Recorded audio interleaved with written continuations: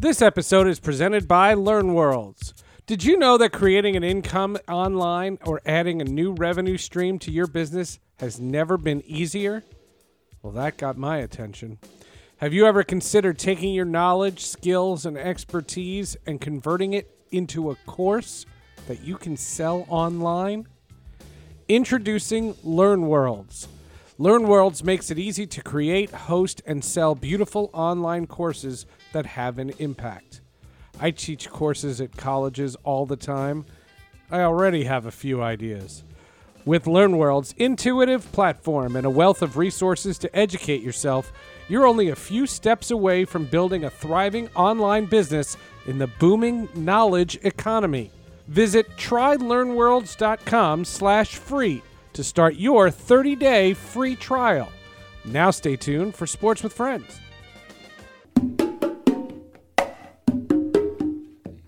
Hey everyone, welcome to another edition of Sports with Friends. Thank you for subscribing. Thank you for downloading. But if you're hearing this, you're already doing that. So thanks. I appreciate it. A lot going on in the sports world, a lot going on with the podcast. And we are pleased to have a really, really great guest this week.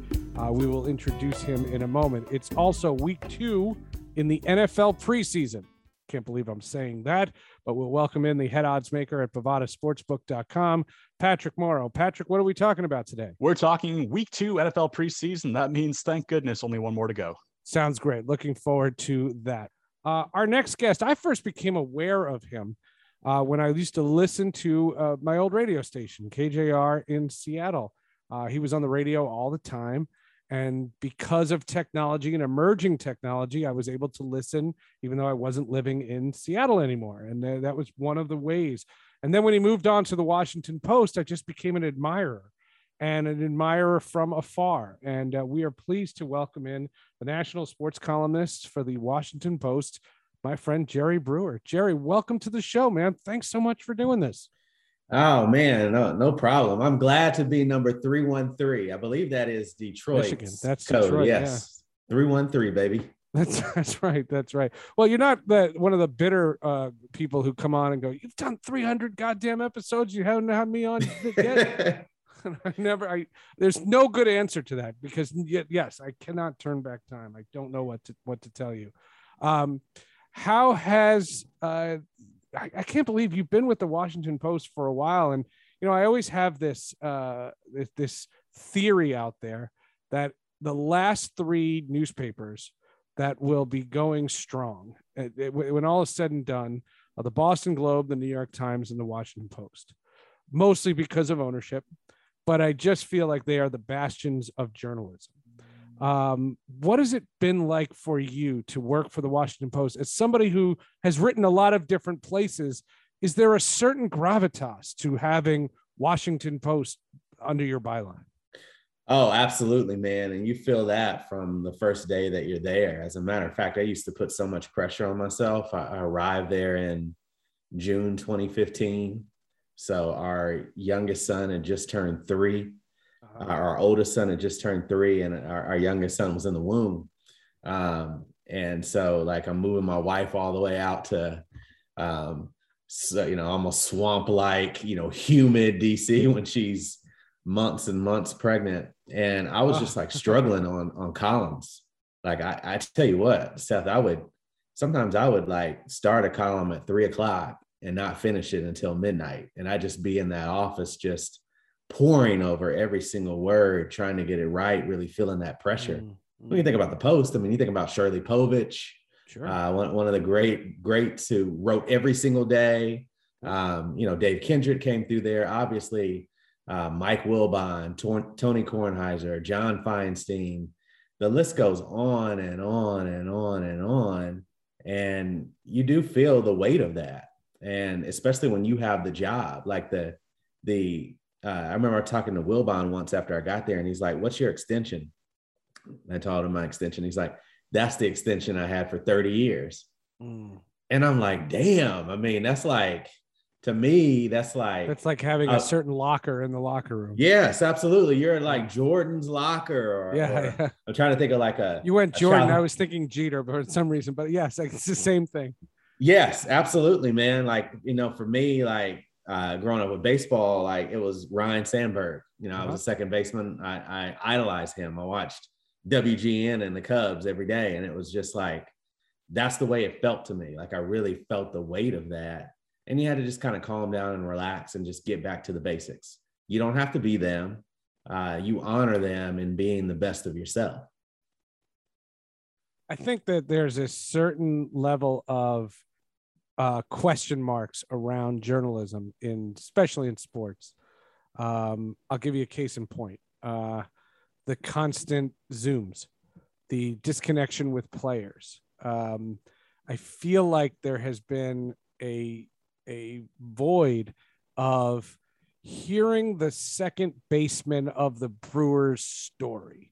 It's something that was exacerbated, I think, from the Olympics, because in every instance, like, you know, every track guy has some crazy story, and that's what it becomes about. But the stories of the eighth man on the bench of an NBA team doesn't get told. And that's because the journalists can't go up to them after shoot around and say, hey, can you stick around one day this week? Just talk for 20 minutes, because you got to go through media relations and you got to get on a Zoom and you got to set all these things up. And I'm not going to, I don't want to have a whole COVID conversation, but do you get the sense that journalism took a hit during these last 18 months? Yes, absolutely. I think in terms of the connection and in terms of like a fairness, at this point now, it's a real struggle to just be able to fill out stories and to get all those voices, make sure that they're heard, and make sure that you're getting the full picture of things. And so it becomes a competition to just be able to be as fair to the people who will actually talk to you. And I think front office types are more inclined to like do that, because that's sort of in their everyday responsibilities, than players, where it's always been, oh, well, you just come to the locker room and get me. You just come to the clubhouse and get me. Not having that. And I felt, I've had some conversations with players who have said like, I feel like you're being unfair to me. I feel like you're being unfair to us. And you're really only telling management side of the story. And I'm like, that's because we can't get to you easily. Right. And, you change your number 5 times and, all of these things. You text me, or I text you, you don't text back. Those, like, it's just a lot harder. It's not for a lack of trying. People are still trying to do the job. We have to just be more intentional. And like some of the things you were talking, like the backups and that, maybe the number 8 hitter and those sort of things. I've always called those kind of bargain hunting. Like, we're not talking to the stars, but we're talking to the people who have really great stories to tell. Right. And the people who are really like the fabric of the team and have like a totally different perspective, because it's not all about them. They really do enrich your stories, and they really do enrich your understanding of these franchises and organizations, and not being able to access them as easily, because those are the people. I mean, think about it, stuff like when you're just standing around and you're chit-chatting, I'm thinking about pregame and baseball. Like, a lot of times those are the guys that you're talking to, that person who's the 22nd, 23rd, 24th, 25th man on the roster. And those conversations are just so wonderful and enriching. And like, now everything is transactional. In order to do these interviews, you have to like be using it for something.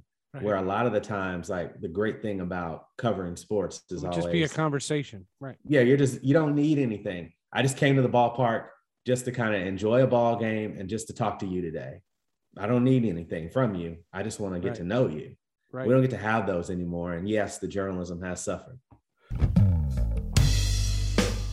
More with Jerry Brewer in just a second. But first, it's week 2 of the NFL preseason. Plus, if you're listening to this podcast on the day it was released, yesterday, Tim Tebow was released by the Jacksonville Jaguars. We welcome in the head odds maker at BovadaSportsbook.com, Patrick Morrow. And Patrick, Tim Tebow no longer a Jaguar. And I know everyone's thinking, Seth, what did this do to the futures markets for the Jacksonville Jaguars? And it did nothing. Of course, it didn't move the needle at all. Tim Tebow was... was there a prop bet on does Tebow make the team? There, unfortunately with Tebow, Tebow gets clicks, whether it's ESPN, Fox, everywhere else. So, and in Bovada, we are in the business of servicing those clicks as much as I might have to roll my eyes. So we did have props on whether he would make the team, whether he would score a touchdown this year. One of my favorite ones was actually, would he catch a touchdown pass?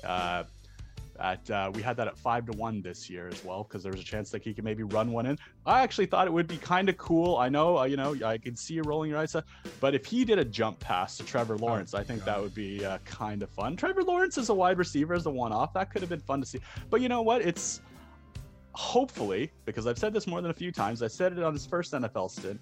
I said it when he was trying to make something happen with the Mets. I'm saying it again now. Hopefully this is the last time we have to talk about Tim Tebow and sports betting at Bovada. Still, week 2 in the preseason. If you thought there were a lot of nationally televised games, there are 10 nationally televised games. Wow. That's a lot. Let's start with the Thursday night matchup, New England and Philadelphia. New England at Philadelphia on Thursday night. Taking a look at that now, and the New England Patriots currently -1.5 point favorites at Bovada, over under of 38.5 there. Yeah, it's one of those things that we crap, or at least I crap on the NFL preseason, fairly regularly. But having as many nationally televised games does translate into that much more betting. So. If a game's just on the local CBS affiliate in New York, we're maybe not paying as much attention to it. But when these games are on NFL networks, if they're on Fox National or ESPN across the board, those are opportunities for us, because we know they're going to see that many more eyes, that we will raise the limits for these games. So players will have, this week with so many nationally televised games, so many more betting opportunities, so many more chances to get their money down. And for all of these games that are nationally televised, Seth, we will have live betting for all of them, something that we didn't have in week 1. So there's just going to be so many different ways for folks to bet these games at Bovada. All right. Then the Friday, there's 2 games. One, at least in the United States, is on ESPN versus NFL Network. Kansas City at Arizona and Cincinnati, Washington. Yeah, Chiefs are currently a 2.5 point favorite at Bovada with the over-under of 41, one of the highest over-unders in the preseason. Again, preseason generally a lot less scoring, as teams are trying to really work out the kinks and not necessarily try and score fast. The other game, Bengals at Washington football team. Washington football team currently 4.5 point favorites at Bovada. One of the more lopsided positions of the week, as we're taking 75% of bets on that game on the Washington football team. Over-under currently sitting at 34.5, one of the lower over-unders posted on the board this week, Seth. Saturday, there are 4 nationally televised games. Let's start it off with Buffalo and Chicago at Soldier Field. The New York Jets travel to Green Bay. Why? Detroit takes on Pittsburgh, and the Los Angeles Rams host the Las Vegas Raiders. Their stadium looked cool, the Vegas Raiders last week. I saw that against Seattle, but this time the Raiders are on the road to take on the Rams. 2 teams that used to be Los Angeles. Then one was in Oakland. Then one was in St. Louis. Now one's back in Los Angeles, and the other one's in Las Vegas. Explain that. Goodness, Seth. I got whiplash trying to keep track of all that. If I had told you that 20 years ago, you would have been like, yeah, right. Yeah, it's the Raiders and Rams, 2 brothers from different mothers, but they've ended up here. Actually, cool news about the Raiders real quick, that they announced that they will be requiring full vaccination for all their home games this year. So we will actually see full fans at LA Raider games this year. Mark Davis himself didn't even go to games last year because he said he didn't want to experience it until the fans could experience, what do they call it? The Death Star there in Las Vegas, that massive, yeah. It's a beautiful looking stadium, it's great that the NFL is there, but getting back to the games itself, we asked, why are the New York Jets traveling to Green Bay? Well, it's because the Zach Wilson-led New York Football Jets are 2-point road favorites against Green Bay. Green Bay will be resting a lot of starters during this game. You're not going to be seeing much out of Aaron Rodgers and the people that'll make up the core of the Green Bay Packers this year. So again, New York Jets 2-point road favorites at Bovada, and one of the more lopsided decisions of the preseason week this week, Seth. Currently 80% of all money on the New York Football Jets. Not something we're going to be saying a lot this season, so Jets fans better enjoy it while they can. Is this the week where they play most of their starters? Because isn't the last week before the regular season you don't play anybody? So this is kind of a weird year, right? Because traditionally we would have 4 full weeks of preseason plus the Hall Usually of Fame the game. closest thing to the regular season is week 3, but week 3 is the final week, so it'd probably be week 2, right? So I think you're going to see a mix and match with some teams this year where, you know, they're maybe going to give them week 3. Some teams will give them week 2. If you're the Packers, they're probably not going to give them much of anything because you know what you got with Aaron Rodgers under center. You know what you've got with Devontae Adams and the embarrassment of riches on that offensive side of the ball. So there's not really too much for these teams to figure out. I think more and more, you know, preseason seems a burden by teams that are established, by teams that know what the sum of their parts are. It's about going through the motions, you know, shaking off a little bit of rust, but ultimately just trying to stay healthy. If you're a team like the Jets who is trying to turn around from how disastrous the last few years have been, yeah, you've got to put those starters out there. So I think, you know, it does create this weird kind of inverse reaction, or inverse expectations, I should say. And the Peyton Manning Colts were one of the best versions of this, where they would routinely go winless in the preseason and then, you know, stomp off, you know, 11, 12 win season year after year. So, you know, again, it speaks to this really being a silly season. This really speaks to being a challenge for odds makers like us at Bovada to handicap games like this. But again, proof's in the pudding. It opened as a pick'em. Jets currently -2 at Bovada. And then the nightcaps, 2 of them, Detroit and Pittsburgh. Detroit and Pittsburgh. The Pittsburgh Steelers currently a 5.5 point favorite at Bovada. That over/under sitting at 37.5 so far. Early returns of Detroit after the Week 1 game. The Ford Field faithful. Ooh, I didn't think I was going to say that. The Ford Field faithful are pretty pleased so far with their eclectic. You said it rather eloquently too. Well, you know, everybody has their moment. But, you know, they hired this really eclectic coach in the offseason. He looked like every strength coach from every high school football team you've ever seen. And you know what? Through one game, small sample size, it looks like at least on the offensive and defensive line, they figured a little bit out. Again, you try not to make too many assumptions off one game like that. What that means for the preseason, absolutely nothing. But in this game so far, again, off that small sample size, we are seeing 60% of bets at Bovada on the Detroit Lions at the Pittsburgh Steelers. And for more NFL preseason odds, go to the website at bovadasportsbook.com. Patrick Morrow, the head odds maker, thank you so much. Only one more week of preseason. Can't wait, Seth. Then we get serious.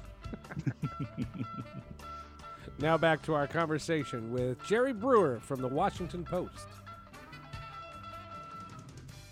I think with Instagram and social media and this need for clicks, that young journalists are so anxious to take a photo or to get something that they can share in order to advance their career, that the player, and I'm stereotyping now, but the player, the athlete, has put up a wall to say, like, I'm not here to help your Instagram. I have my own.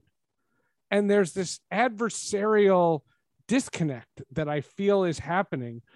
And yeah, the pandemic played a role in that. But from a sports journalism standpoint, how do people develop relationships that they didn't already have before? I think that if you've been in the business for a long time, it's osmosis. But a young kid starting out, it's really, really hard. It's really, really hard. And then, I mean, I think one thing that you said, common ground has always been so important in the development of relationships. And I do remember, like you remember, how much easier it was when we were young. You know, I mean, sports is, especially in major team sports, it's mostly a young man's game. And I think young beat writers are really able to connect. I think about going all the way back when I was in my early 20s in the Philadelphia Eagles locker room for a year, in the Orlando Magic locker room for several years when Tracy McGrady was really rising to fame. They had Mike Miller and Grant Hill and others. It was a lot easier for me to connect. And I loved being in the locker room.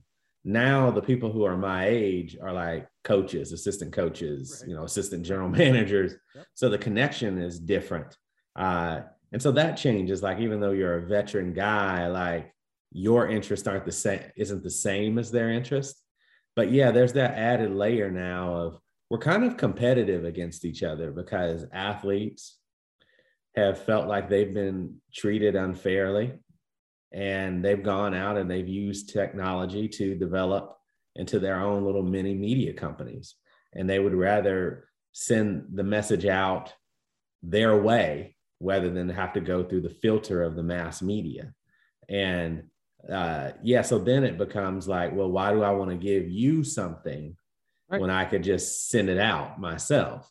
But that even becomes problematic for them on some levels. And then sometimes they become a little overexposed, which winds up getting them in trouble. But yeah, as far as it relates to just us, we have to get back to the fundamentals of, I just want to get to know you as a person, and you can trust that I'm not always going to tell it the way you see it, but I'm going to be fair, and I'm going to be accurate, and I'm going to be accountable. And that's show up, show your face. The past year and a half has really affected that accountability. I know there's been a lot of times where it's like, I wrote this, I really wish I could be in front of the person, but you can't be in front of the person. And it's a lot easier to hide behind the technology. You send them a text, they don't get back to you. And next time you see them, as you see them on Zoom, you may ask a question or you may not. It's just different. Like I really do, Seth. I miss just the getting your goat and just the inside jokes, making fun of you. Yep. All that stuff is just really healthy in the relationship building, just making fun of what you're wearing. Yep. Telling your buddy in the locker room stall what you hated about that story that they wrote. And then you have a conversation. All that stuff is good, it's healthy, but now everything is like super passive aggressive. Yeah. And that's going to be a problem when we get back in locker rooms full time, if we ever do. It's strange. I'm really glad that you bring that up. So much of the early parts of my career were relationships. I mean, you said the question, Ken Griffey Jr., who's been on this podcast a couple of times, hated KJR. When I got there, he hated KJR. Something Mitch Levy had done just pissed him off, and I had no idea. I didn't know. I didn't work there. I was in Colorado. And when I got there, I went up to him and I said, you are more than welcome to hate me. I said, plenty of people do. I said, but if you're going to hate me, you're going to know me. If you get to know me and you still hate me, I'm fine with that. But don't hate me because it's something that I had literally nothing to do with.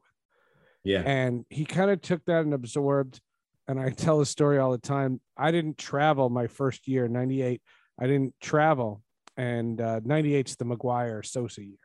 Mm-hmm. And he was right in that run. So this is like at the peak of his career.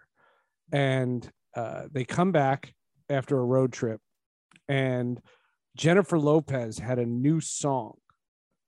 She had just started as a singer. She was an actress, but she had just started as a singer. And the song is called "If You Had My Love." It's her first single. And at the Kingdome, they played it, but they didn't have like a big video board. So they just played it during batting practice. And I'm standing on the third base line where the media stood, and he's taking batting practice. And I hadn't seen him. I hadn't talked to him. And he comes over to me and says, this song without the video is pointless.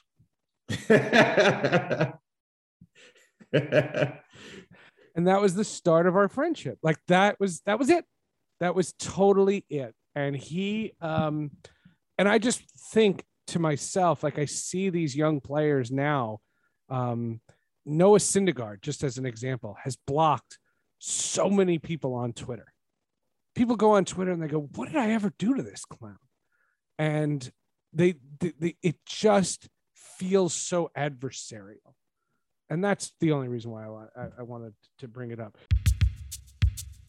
This episode of Sports with Friends is sponsored by Storyboard. Is your team burning out from constant video conference calls? Looking for a new way to communicate with employees on the go, no matter where they are? Try bringing a podcast to your workplace with Storyboard. Podcasting is one of the fastest growing channels for companies to build more engaged teams and drive their company culture. A corporate podcast will allow employees to tune into the latest update, catch up on an important training, and more when they're on a walk, commuting, or heading to the grocery store. Storyboard is the leading platform for companies who want to authentically engage their teams with a podcast exclusively for their employees. On Storyboard, employees log into a secure environment and play podcasts anywhere they want on demand, just like you're listening to right now, when it makes sense in their schedule. It's available on all devices, including iPhone, iPad, Android, and the web. Even better, Storyboard can help you create your first podcast, including recording and editing, so no past experience is needed. Employees will receive a push notification to tune in and listen, while you receive breakthrough comprehensive analytics to understand how your messages are making an impact. Storyboard supports companies of all sizes, and you can get started for free today with a channel for up to 50 listeners. Join top brands like DHL, Carfax, and HelloFresh by launching your company's first podcast at trystoryboard.com. You've worked in a number of markets. If you could just run through some of the cities that you've been in and what your favorite was and what your least favorite was. In order: Philadelphia, Orlando, Louisville, Seattle, DC. And then now, living back in Seattle full time. I don't have a least favorite, Seth. I mean, they were all chapters, right? Yes, they were all chapters that I absolutely loved. Philadelphia was great for me, just growing up, coming straight out of college in Kentucky, going to Philadelphia. I really needed that East Coast mentality, the pace, the intensity of the fans in Philly. Yep. I really enjoyed that. Orlando was way different. I wanted to go somewhere that was South. I mean, Florida's a whole different caliber of South than say like planet. Tennessee. Yeah. Yes. I mean, it's just crazy world. But I was there almost 4 years and I really enjoyed that. I got to go home and what era of the Magic was that? That was the early 2000s Magic. I was there from 2001 to 2000 and almost 2005. So that was very much, that was Tracy McGrady all the way through. Yeah. I was in Houston when he got traded to Houston. And yeah, I kind of left like right after he left. So that I said, look, that no more McGrady. I'm out of here. Yeah, exactly. Like what what do I need this for? Exactly. Like that was, I mean, in that team, like I think about the super teams now and like what a team they would have been if Grant Hill had been able to stay healthy. And let's not forget, they were trying to orchestrate this crazy thing where all of them would have taken a little less money, a la the Miami Heat in 2010, and it would have been Tim Duncan, Tracy McGrady, and Grant Hill. And you look at that, back at that, and you're like, even if Hill, even knowing what happened to Grant Hill, Tim Duncan and Tracy McGrady could have been a championship combination. So it's just kind of, it's crazy to think about that and think about what the NBA has become. But Seattle is going to be my all-time favorite. I got stuck here on September 11th, 2001. Like I was here reporting a few stories, and I was supposed to fly out on September 11th. A buddy of mine called me. I was asleep. He called me and said, turn on the TV. Right, because it was it happened so early on the East Coast and on the West Coast. Yep. I turned on the TV right as the second plane, hit the tower, and wound up staying in Seattle for another 4 or 5 days. And it's in a tragic time like that, like you really do feel the heart of a city. And I remember telling myself on that day, look, if I get the opportunity to work in Seattle one day, I want to come back here. And that was my first visit out to Seattle. And then the opportunity presented itself 5 years later, and I wound up staying for 9 years and then coming back.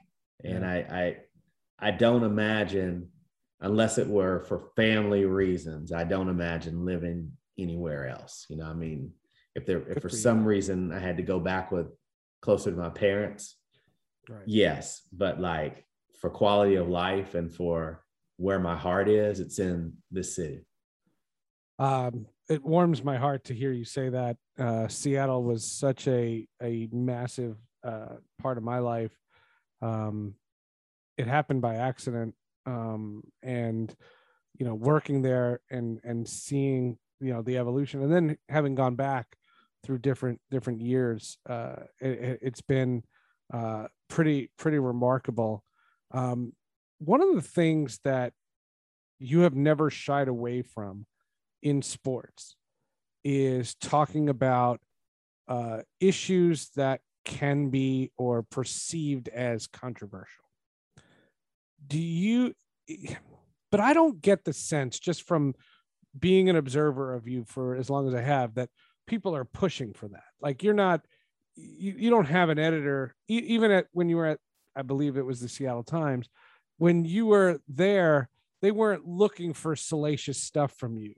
But if you had a story to tell, if you had a point to make, you wanted to make it, no matter what the backlash would be. And sometimes this becomes a social media conversation, but it's something that you have worn as like a badge of honor. Is that something conscious? Did that evolve over time? There's this whole stick to sports mentality, and I don't believe in it. I think that sports and society go hand in hand. I think COVID was the best example of that. Watching college football fight over whether or not to play and stuff like that. It was completely a microcosm of what was going on in the world. And that's just one example, but there are other examples, and you just don't seem to be afraid of anything, but you seem to do it because you're self-motivating, not because someone's saying, hey, get to the nitty gritty of this Naomi Osaka. I need to know what's inside her mind. Like, that doesn't seem like what drives you. It seems like you drive you.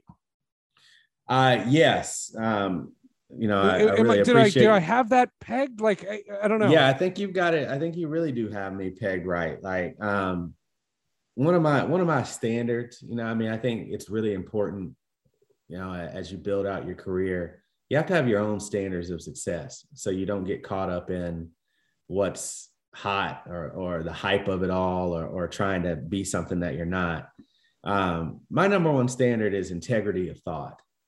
And when I say integrity of thought, that means that you can trust as a reader, whether you agree with me or not, that the words that I write are something that I truly think and something that I have pondered deeply and considered the weight of everything. And for me, early in my career, like, I was just happy, I'm just trying to figure it out, and just trying to figure out, especially as a sports columnist, like, how to have opinions about sports that resonate.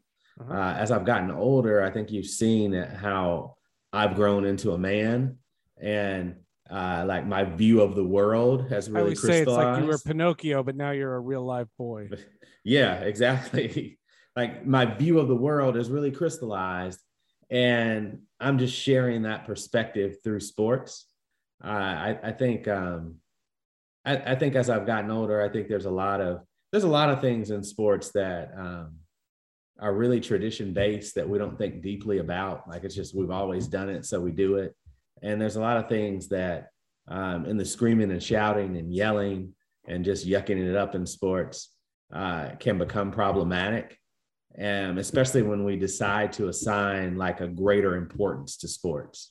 Like, we love to assign a great importance to sports when it's about, that moment helped us heal, or, this, those sort of things. Like, it really brought us together, that kind of stuff. But there are things connected to sports that aren't necessarily beneficial to society sometimes. Some of these conversations that we have through sports, because it's safe, they wind up becoming like prequels to the American experience. Like, these things bubble up and they manifest themselves in sports long before we really experience them in society. And I've tried to like identify those places and those conversations, and I want to live there because that's how I live my life. And if I feel like I have something to say that's smart, that's not, I'm not a hot take guy. I hate hot takes. Right. but I'll try to still say something that's thought provoking. People can decide for themselves whether it's provocative or not, but it is thought provoking. If I can bring that to the sports conversation, I'm more than willing to try, because that really fits my life. I mean, there's things about sports as a sports fan that I love, and there's things that I'm just really general about nowadays. Mm-hmm.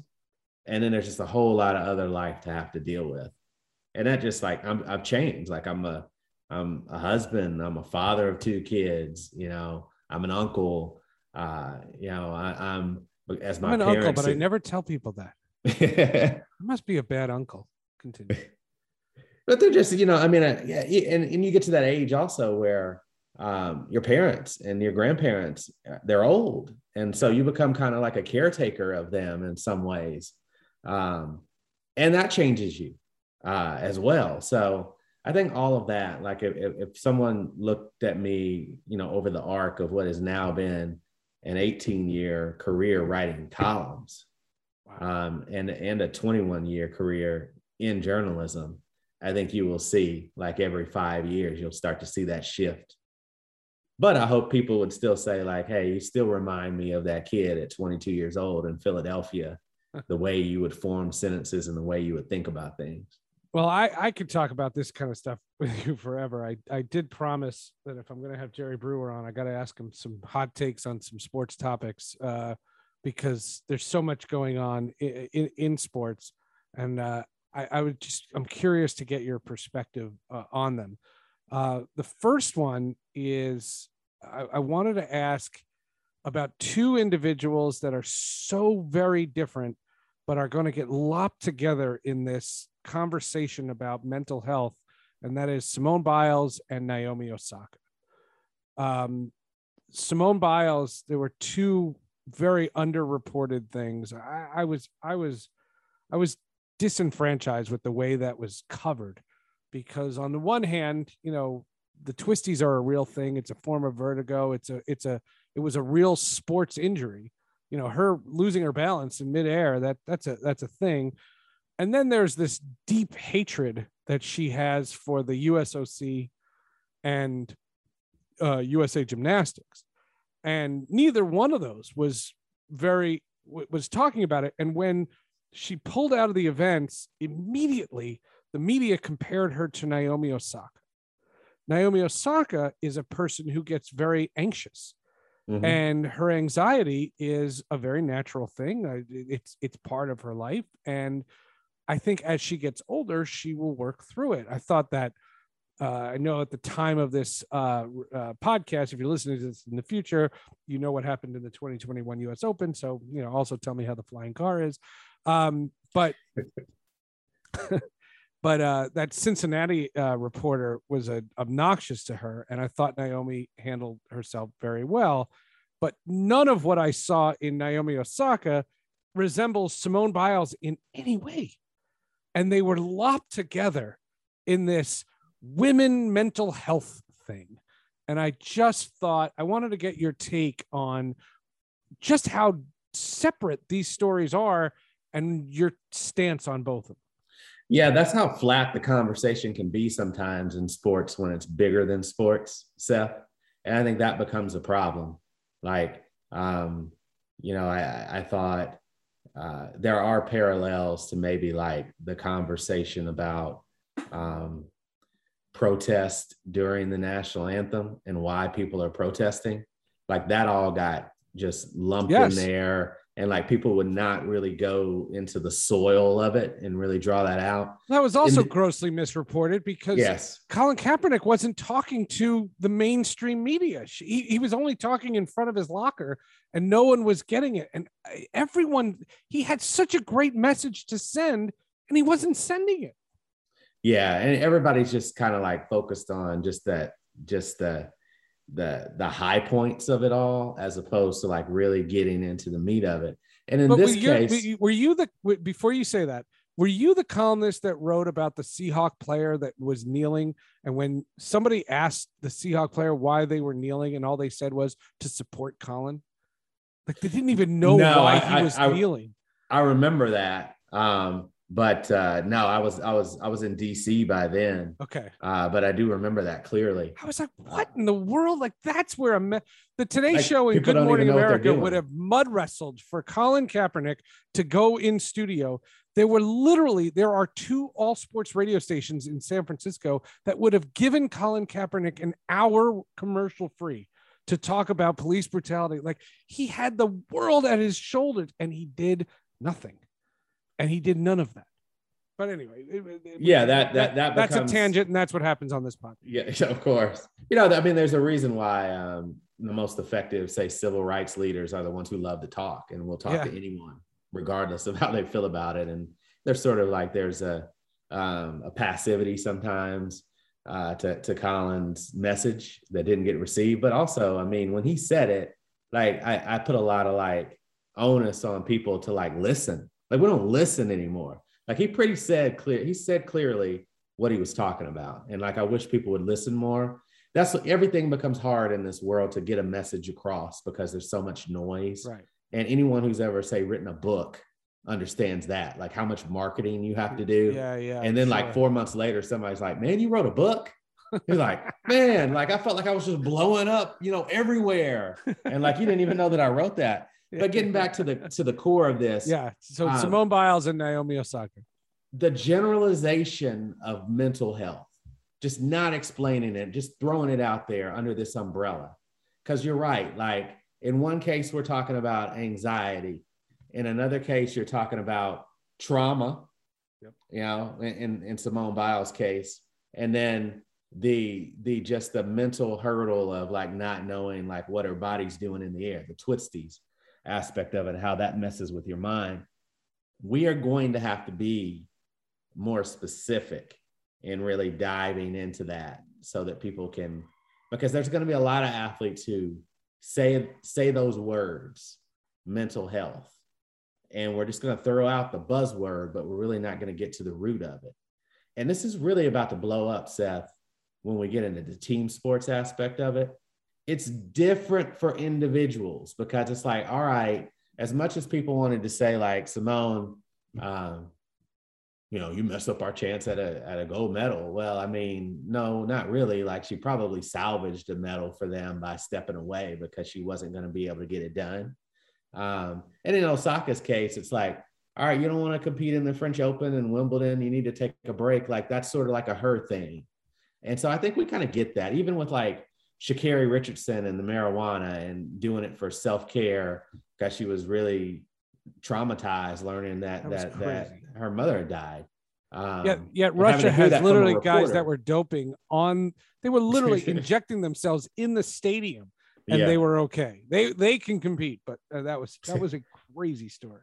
It was a crazy story, but it just kind of like we have to be able to spell that out. And in team sports, it's going to become a lot more difficult because a lot more people are really invested in the ins and outs of all of these teams. And there's a lot more passion involved, and they're going to feel some type of way when the star running back fumbles the ball 3 times and they lose because he fumbled the ball 3 times. And he's telling you that mentally he wasn't right. Right. Or the next time that there's a Bill Buckner, like imagine that in baseball, or just somebody just, bips it, or somebody gets the, yips, they can't throw the ball to first base. All of these things that happen, when they start happening in Major League Baseball and the NFL and the NBA, with the passion that's involved there, even the NHL, I think there's going to be a different kind of reaction to it and a different kind of reckoning about that. And I'm not looking forward to that because I think that's going to be ugly and it's going to be really hard to get through to people because, fans of those sports, like they see their team's colors above all. Right. And like it's the old Seinfeld line, it's you root for laundry. Yes. And that they're going to continue to root for that laundry and they're not going to really see the heart of it sometimes. So that's going to be a really difficult conversation to have, but you're right. We really have to be able to spell out what we're talking about when we say mental health. I think that leads to more empathetic storytelling about it. Okay. Switch gears. I am having a really hard time reading coverage of, watching fans of the Jacksonville Jaguars. They have the first pick in the draft. They have this Trevor Lawrence, who seems delightful. I don't know him, but he seems like enough guy.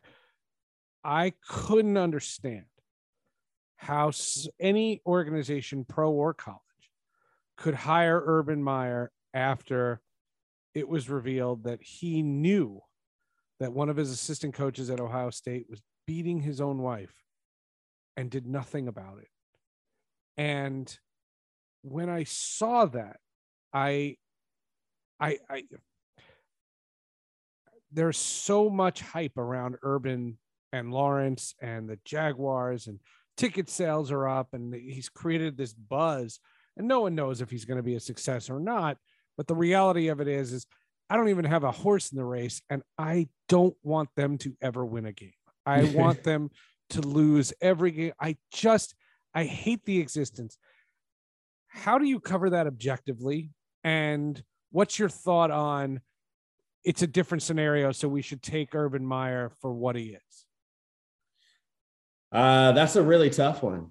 I mean, guy's an asshole. And a lot of us wipe our hands of it because it happened in college football and he's now in the pros. But it shouldn't be that easy. I think the thing that it leads me to is how much work we have to do as men in really understanding sports problem with domestic violence and just mistreatment of women in general, and how to cover that within the sports realm. The thing is it'll be a conversation for a while, but then we'll just tuck behind the schedule of sports. That's the thing about sports, the constant churn. And that's what COVID interrupted for 4 months, damn near. It's that constant churn, and the conversation just shifts. And so we start to treat these things like it's just a game, he had a bad month. He was on a 3-game losing streak, and now he's hot again. He's got Trevor Lawrence, and he's got a chance to build something, and something that he's never done before in the NFL and all that. And all this stuff gets excused. And then when somebody is smart enough to bring it back into the conversation, they get shouted down as being these revisionist type thinkers. And that's problematic. And so ultimately, to me, it's even bigger than Urban Meyer. We got so much work to do. We got so many complicated stories. There's that story, which is very different than, say, the Deshaun Watson story, which is entangled in football right now. All we're hearing in the Deshaun Watson story right now is is he practicing? He's there at camp. People care more about their fantasy teams. And this guy, allegedly, he did impropriety with 22 women. Yeah. And, is he going to play? Are the Texans going to be able to trade him? But that's the same thing when they get PED suspensions. They're like, oh, my God, he was on my fantasy team. I'm like, wait a minute. Aren't you offended that he took performance-enhancing drugs? So it's kind of we talk about next man up all the time. It's also next issue up. And it's just a thing. And these things aren't affecting to us the way that they should be. And you're right. It would be great if we sat on and really scrutinized and probed Urban Meyer. And in an ideal world, and in a world that didn't involve sports, he doesn't get to graduate up and get an even better job. Right. And so it says something terrible about sports. If you or I did something like that, we would not be hired. If you did that, you would not be rehired at the Washington Post. I would not have a job if we were involved in something like that. And we get that Urban Meyer is an exceptional coaching talent. We all understand that. But still, there has to be some integrity there. And that's, we'll see how he handles things with Jacksonville. But if something else pops up that Urban Meyer does that's inappropriate, that's on the Jaguars. They're going to have to wear that.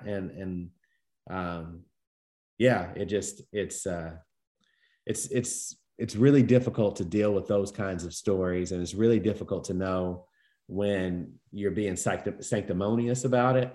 Yeah. And also when, you're not being forceful enough. No, that's fair. That's totally fair. And here's the thing about it, Seth. It's not always an us conversation and sort of this male dominant sports society. Like, we should do a better job of listening to and understanding the women's concerns about it. We really should. Well, I think now, because of everything that other women have sacrificed, I think now is a perfect opportunity for young women to ascend in this business over especially a white male. I think that, again, think about it from a student standpoint. If you have, 3 students that are graduating at with the same skill set, one person A is a white man, person B is a black man, person C is a woman, any race. The B or C is getting hired. If they have the same skill set, B and C is getting hired first. That's never existed in our society. And I think now in sports media, especially electronic media, radio and television, to be able to look in the mirror and say that you're an ally is so important to people. I teach a podcasting class at Syracuse, and we had our guests for the semester picked. And the first thing an executive said to me was, "I noticed you didn't have any women there." I'm like, I didn't know any women podcasting executives to, you know what I mean? I wasn't trying to click a box. I think that I hope women seize these opportunities, because the opportunities are going to be there. And I talked to a student just this morning before we recorded this podcast, and she's going for jobs that I just think she will get a second glance. If 50 people are going for it, they're going to hire a woman or a minority. They're going to. And you could argue that that is what society should do. But I hope that young people hearing this seize those opportunities, because still talent wins out. Yeah. And I think like the perspective on like what talent is also, like, we have to like, who's the judge of talent?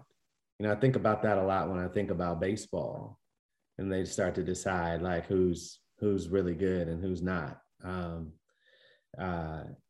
And like, what are we going to invest in? It's easiest to go where everybody is, like,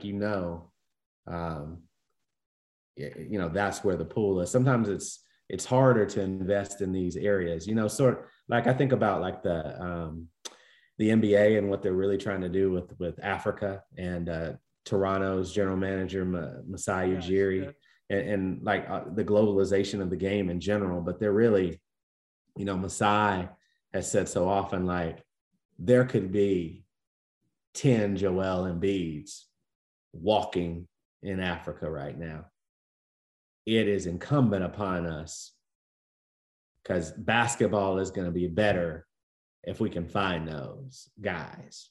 And I think it's the same thing. Like, sports is going to be better, to me, when the voices of the game are diversified by race and ethnicity, also by gender.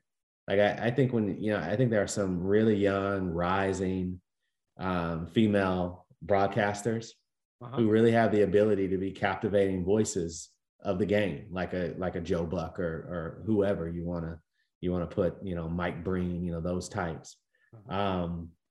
And we are even closer to the moment in which a female is going to lead an NBA team. Becky Hammon is right there on the doorstep. Dawn Staley should be. And there's more. Melanie Newman. I meant to say Melanie Newman with the Orioles is doing a remarkable job. Yes. And so, like, I think that's going to make it better. Like, I think about this, Seth. I think like one of the editors who was just great, and she was only my sports editor for a short time when I was an intern, and early in my career when I went back to Philadelphia, the Philadelphia Inquirer. Her name was Nancy Cooney. She was so instrumental in like getting me off the ground, getting my career off the ground. When I came to Seattle, Kathy Hinkle was the sports editor, and she was so instrumental in getting me to be more ambitious with my journalism. I think about, after David Boardman was the executive editor of the Seattle Times, Kathy Best got the job, and she was the editor when I left. And the Washington Post, I didn't mean to interrupt you, but the Washington Post at one point had every beat writer all of a female major team. All 4 major beat writers were women. The Nationals, the Capitals, the Wizards, and the Washington football team. And beyond that, like Sally Jenkins is the best columnist in the country. And if you don't agree, like, you can't say 3 names without saying her name. Yeah. And like, her example has been tremendous for me. And now we have Sally Busby as the top editor at the Washington Post. And I think she's going to do a tremendous job. And I think of, like, on our managing editor lines, there are several women in charge there who are just instrumental in helping to shape me. And so I say all that, I've had, for more than 20 years, a successful career in sports journalism, and it has been powered by females who have made decisions. If you don't think Becky Hammon can't get through to men, you're a fool. If you don't think Dawn Staley, North Philly Dawn Staley, can't get through to men and motivate them, you're a fool. And as a matter of fact, when guys understand that that's the new norm, there's a certain way, I love female leadership, matriarchy as opposed to patriarchy. Like, they have a different kind of way of, like, demanding excellence from you. That's going to be just fine in sports. There ain't going to be no problems once that's established and once you empower the person. Now, when you give a job that, it's got to be the right job for Becky or Don or whoever steps forward. And then, one day we're going to have, hopefully, big time position coaches in football who are females. Maybe one day before we're done, we will have, like, coordinator level female coaches. I just think, like, once that door gets opened and once you see that they can be successful, I think, like, that wall is going to come down fast. And I think that's going to be good for all of us. And there's going to be a lot of guys who resist that, who want it to remain like a bro thing. But, like, I'm tired of, like, the bro spaces of sports. I just am. Like, I'm totally tired of it, because I think some of the stuff that we say is just dumb BS. Yeah. And it's what we all grew up with, and we've seen it. Can we do one more? One more. Yeah, absolutely. All right. One more. There's all this talk about vaccines and vaccine in sports. And there's still baseball teams that are not completely vaccinated. It's the football teams. There was one this week. I think the Atlanta Falcons are 100% vaccinated. But the guy who impressed me and really moved me was Ron Rivera, the coach of the Washington football team, who apparently is getting a name, but nobody knows. That was a great story. Was that the Washington Post? They're getting a name. Nobody knows when and nobody knows what, but they're getting a name. Okay. By next year. Yeah, right. But Ron Rivera. It's not the Guardians. Please don't let it be the Guardians. That was so bad. That was so bad. I don't understand that. I love that Seattle, like, heard their fans and they named them the Kraken. As crazy as that is, they just said, yeah, you know what? That's what the fans want. We're doing it. They were clamoring for Cleveland Spiders. They were clamoring for Spiders, and you couldn't do it. You just potential logos look good. Everything, man. You had your chance. I don't understand.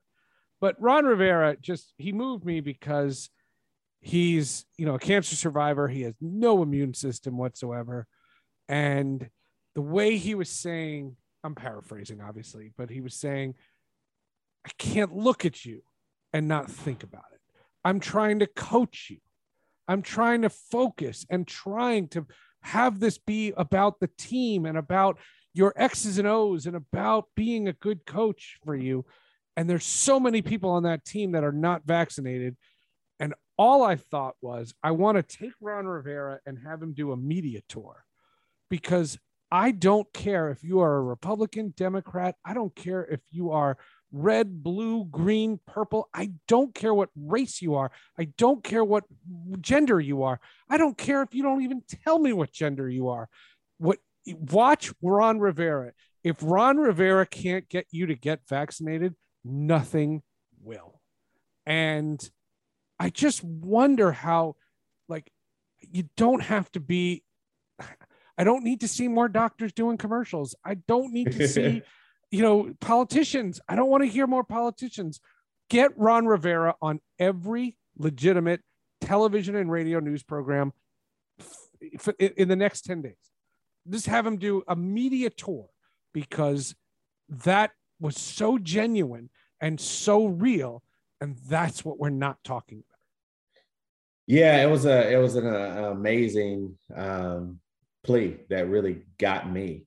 But I think we're, as he expressed, we're just so lost in disinformation that I'm not sure you can tell anybody anything that they don't want to hear. And, in some ways that applies to both sides. But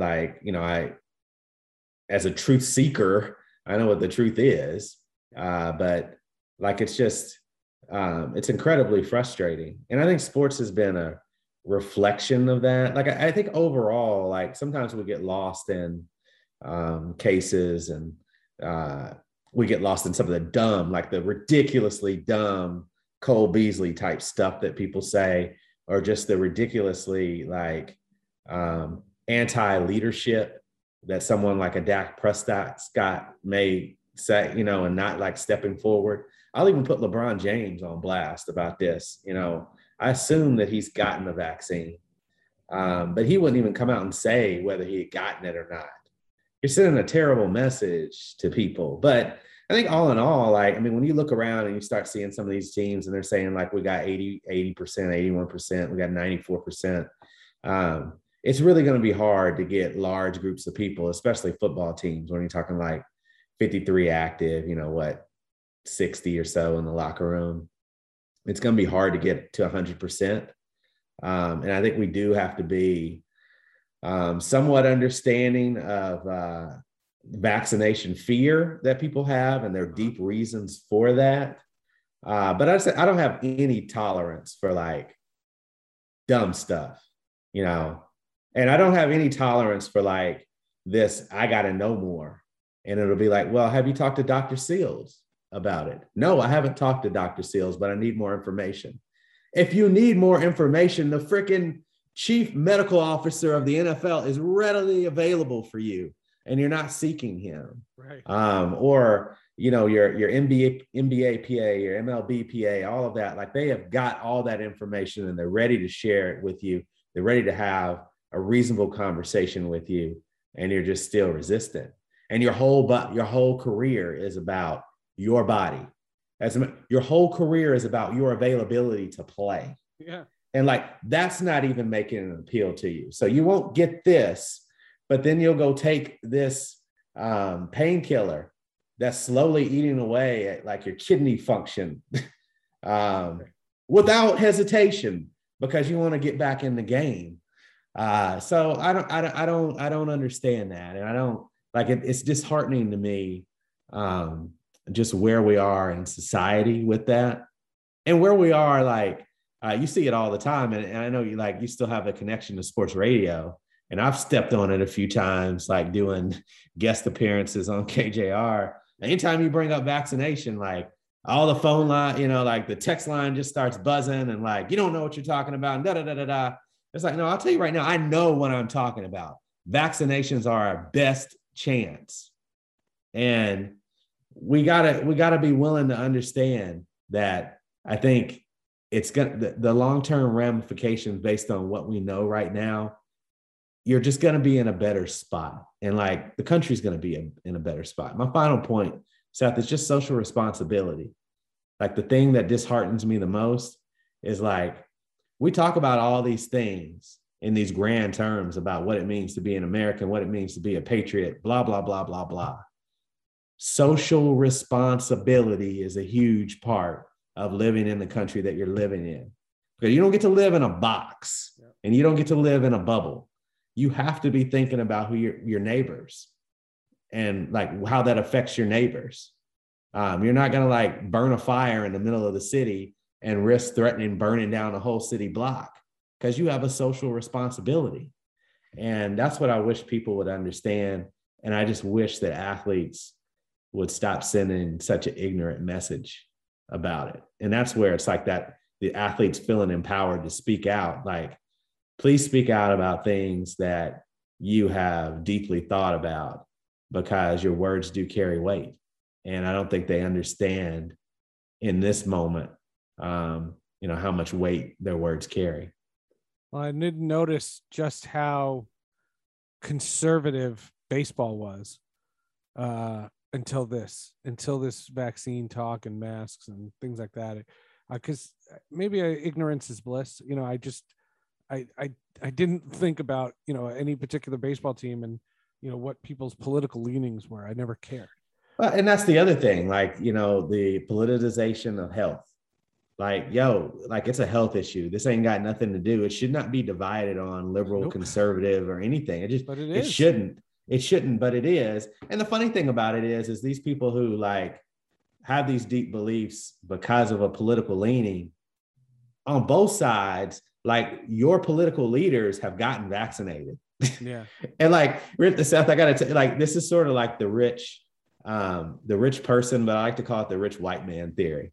Yeah. When the vaccines came out, when you saw rich people jump in the line and manipulating to get that vaccine, that's just sending the message to you that the vaccine is pretty good. Right. Like, that's all you need to know. And so these people that you're like, being a stand for, they've already gotten vaccinated, and you're the fool. Like, what are you doing? So I never really understand that, but that's, No, but Lamar Jackson, just the other day, he's just not helping.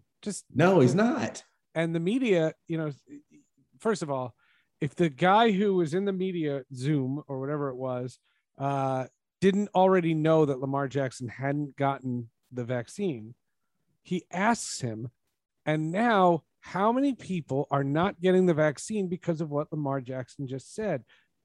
Was that good journalism? Did that help? It gets, it gets dangerous, and we have to be smart. And we really, I mean, the stakes are so much higher in what we do, and every mistake that we make is exacerbated. Yes, because like truth is under attack, and I never saw more vitriol on social media than COVID. Last year, I think I lost 1,600 followers because I said things like wear a mask. I said things simple. I didn't think. Well, the two things I didn't think most were I didn't think college football should have happened because I thought that the kids were being used as sacrificial lambs. We didn't know the long-term health effects. We still don't. We don't know. And these kids were being just pushed because these universities, push them to do it. That was one. And then the other one was I didn't think baseball should have happened. I think baseball has a collective bargaining issue going on.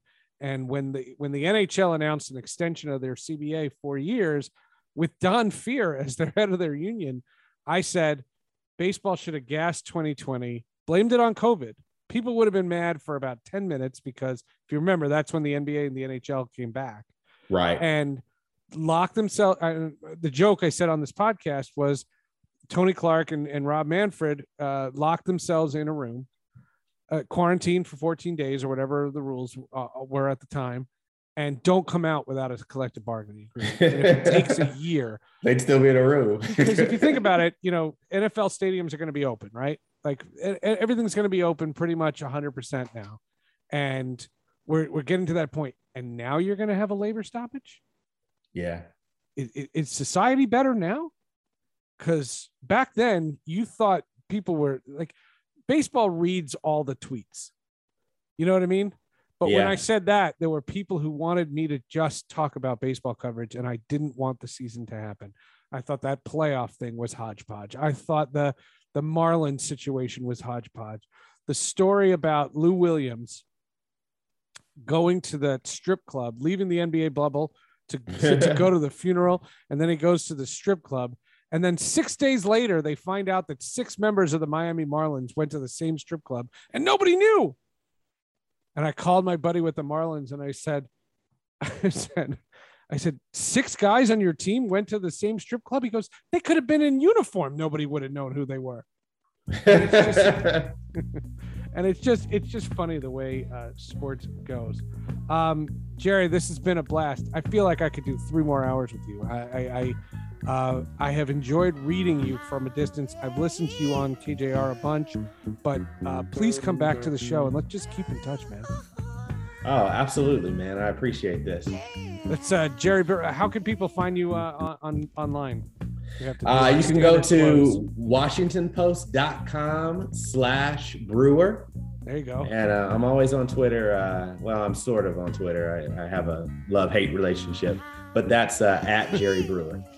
All right. Well, he's online, so do us a favor. If there's anything in this podcast that you heard that you have a particular issue with, reach out to Jerry directly and leave me the hell out.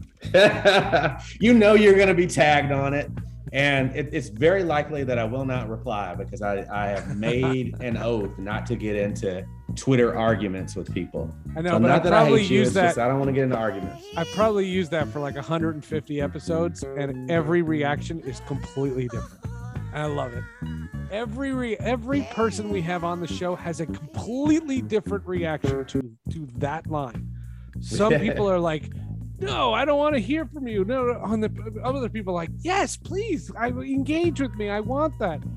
Everybody has a different attitude. Jerry, this has been a blast. Thanks again, man. All right, anytime, man. Appreciate you. That is Jerry Brewer. Thank you for listening to Sports with Friends. Don't forget, the show comes out on Wednesdays. I can't thank you enough for listening. If you want me to stay, I'll be around today to be available for you to see. I'm about to go, and then you'll know for me to stay, I got to be me. You'll never be in doubt, that's what it's all about. You can't take me for granted and smile. Count on days I'm gone, forget reaching me by phone, because I promise I'll be gone for a while. When you see me again, I hope that you have